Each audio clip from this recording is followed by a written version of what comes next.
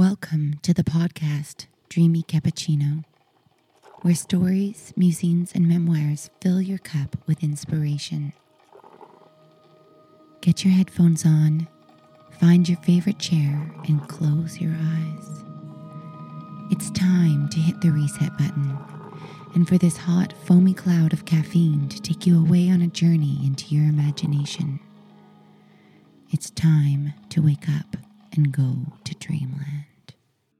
Eddie knows he has a right to live, like everyone else. His days are counted. He knows. Of course he does. Every minute he could be thrown out, only functioning partially. Eddie is dependent on Paula's mercy. However loudly or quietly he ticks, doesn't make a difference to her. An alarm clock is an alarm clock, because it is supposed to alarm you. It has been designed to get on your nerves at random times, mostly when it is still dark outside. People need to get up, go to work, or maybe some freaks want to have a look at the blood moon. Nearly everyone is dependent on their alarm clock, fearing they might not manage on their own, lacking the motivation.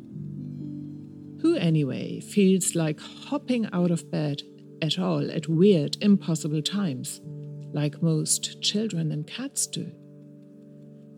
For a grown adult to be ready for a new adventure, prepared to play from dawn onwards, is odd. Within a life of duty and achievement, the alarm clock, on the other hand, becomes a helping hand, an accomplice. Otherwise, it would be superfluous. Surely, this must be an invention of the industrial era. Eddie is still on time, but he hasn't got it in him anymore to alarm Paula at all times. He's gotten too tired.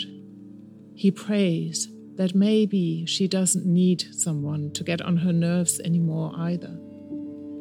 Eddie communicates with her by ticking lovingly and softly into Paula's ears. They still can spend a good time together, even though he's now flawed, he thinks.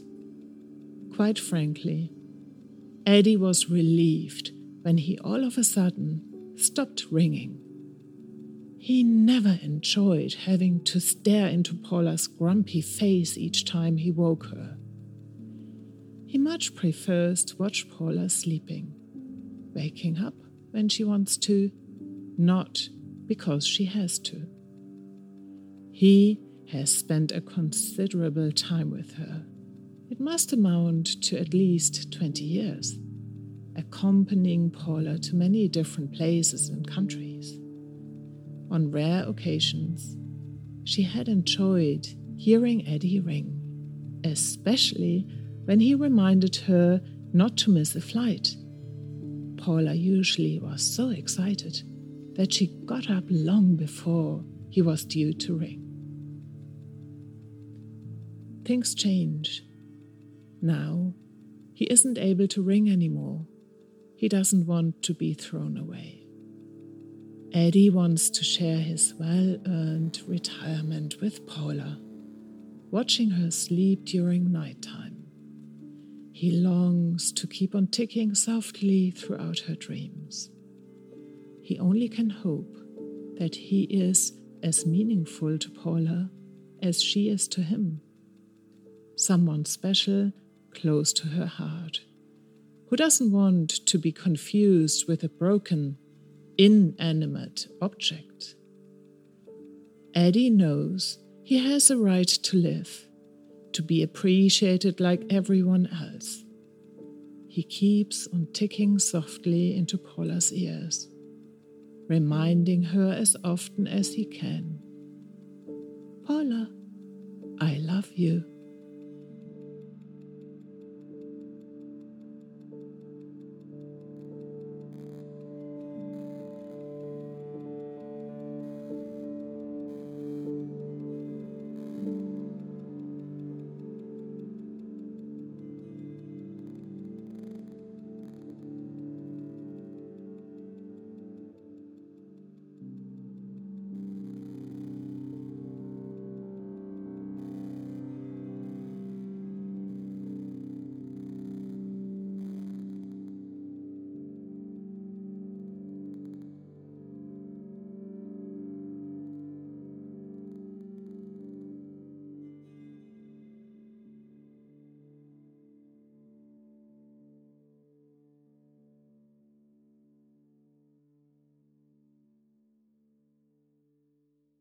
Thank you for listening to this episode of Dreamy Cappuccino. All stories are written and narrated by Anya Kirsten, with music composed by Chelsea Edwardson. To learn more about their work and creative opportunities, check out the info on the podcast channel and be sure to subscribe. Lastly, don't hesitate if you have a moment to drop a line and share your experience.